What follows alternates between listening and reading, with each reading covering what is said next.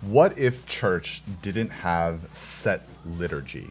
Now, I love the idea of liturgy. I once preached a sermon series called Get Lit Liturgy, and it was really fun to go through. I love my church's liturgy. I love call to worship, confession and assurance. I've come to really love benedictions, even though for the longest time, didn't memorize the benediction, even as a pastor, didn't give it. But I love all of that.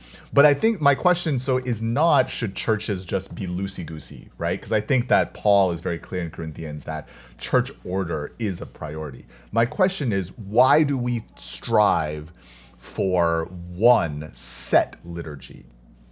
Again, as I love my church's liturgy, but I think that there is a specific purpose for that liturgy, and there's a specific people to whom that liturgy is going to appeal to.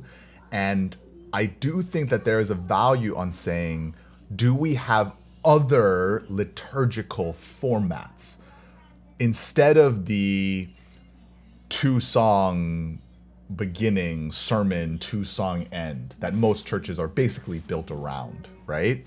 What if we learned different liturgical styles and different liturgical structures? So for example, one of the ones that I really love to do, and I began near the end of my youth ministry to do this even on Sundays, is instead of 2-song block or 3-song block, 30-minute sermon, hopefully not 45, right? 30-minute sermon, then another 2-song block. What we started to do sometimes is I would exposit and preach for 5 minutes, and then we would sing a song or two based off of what I had just exposited or preached. And then I would preach something else for 5 to 10 minutes, and then we do it again, and then again and again. And this idea of going back and forth between the word and our thoughts and our hearts and our emotions. Now that took a lot more work for me, I will say, and the praise team took a lot more work, but it was a great change of pace. And it was something I loved. I think there's other liturgical styles that we can really benefit from. There's liturgical styles of public confession, right? Of allowing people to come up and confess and be blessed. There's liturgical styles that maybe are going to be more focused on prayer, right? On people actually praying. Because for instance, one of my big gripes is how so many churches have prayer meetings that are not prayer meetings. They're just another opportunity for a sermon, right? If your prayer meeting is not 51% actually people praying, it's not a prayer meeting, right? When we say it's a prayer meeting, we want people to actually be praying. And I think a part of that is because for a lot of American churchgoers, there is one set liturgy. There's one set liturgy that they understand, which is call to worship, right? 2 songs, 30, 45-minute sermon, couple more songs, the end, right? And I think that what if church had multiple liturgies is maybe a better way to say this question. And maybe when I post it, that's what I'll start it at. What if churches had multiple liturgies that they could fall back on?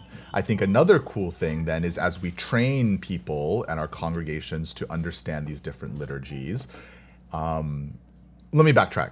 First, biblically, I think that there is biblical models for this. If we look at Leviticus, there are different offerings, right?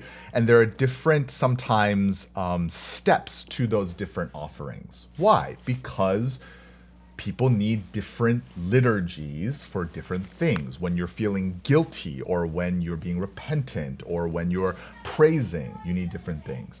There are different ways in which God leads his people in battle, which I think sometimes that can be analogous, right? That God doesn't have this one set way for his people to go out into battle. They want him to. They often fail. They just well, let's bring the ark out, right? Because that's how God will work. If we bring the ark out, and God's like, oh gosh, why are you guys not listening to me?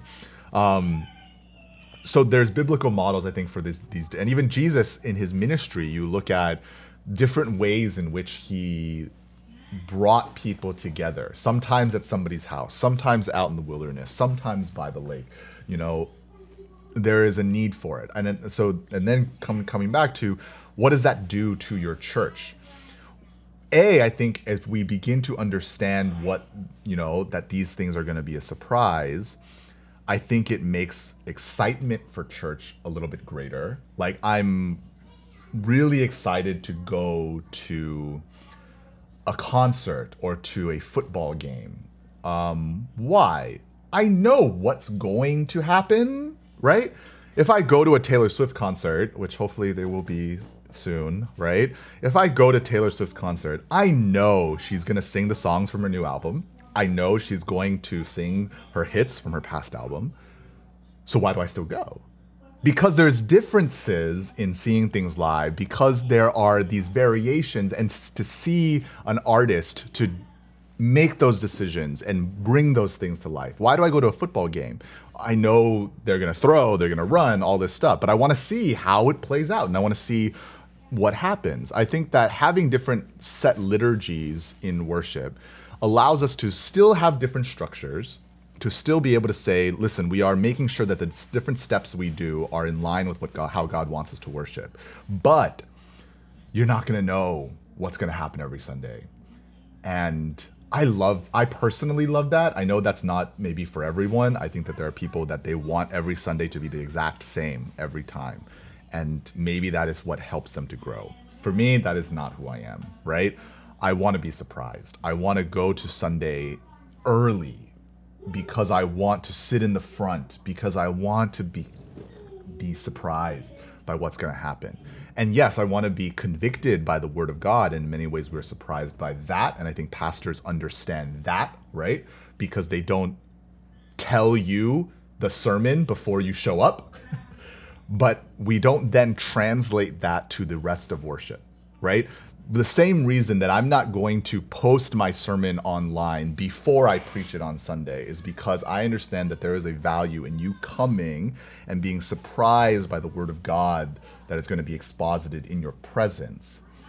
When it comes to the format of worship, the songs, the lighting, the stage design, the chair setup. If you've done youth ministry with me, you know I love crazy chair setups, right? All of that I think should be the same. It is to say, like, there is a message upon our hearts for this Sunday worship to remember a certain something about the gospel, about the goodness of God. And so we're going to design everything around that. We're going to design our liturgy. We're going to pick maybe the set liturgy that we think is going to best bring that about. What if churches had multiple liturgies? It's probably a better question. And yeah, it would just, again, it'd be a lot of fun.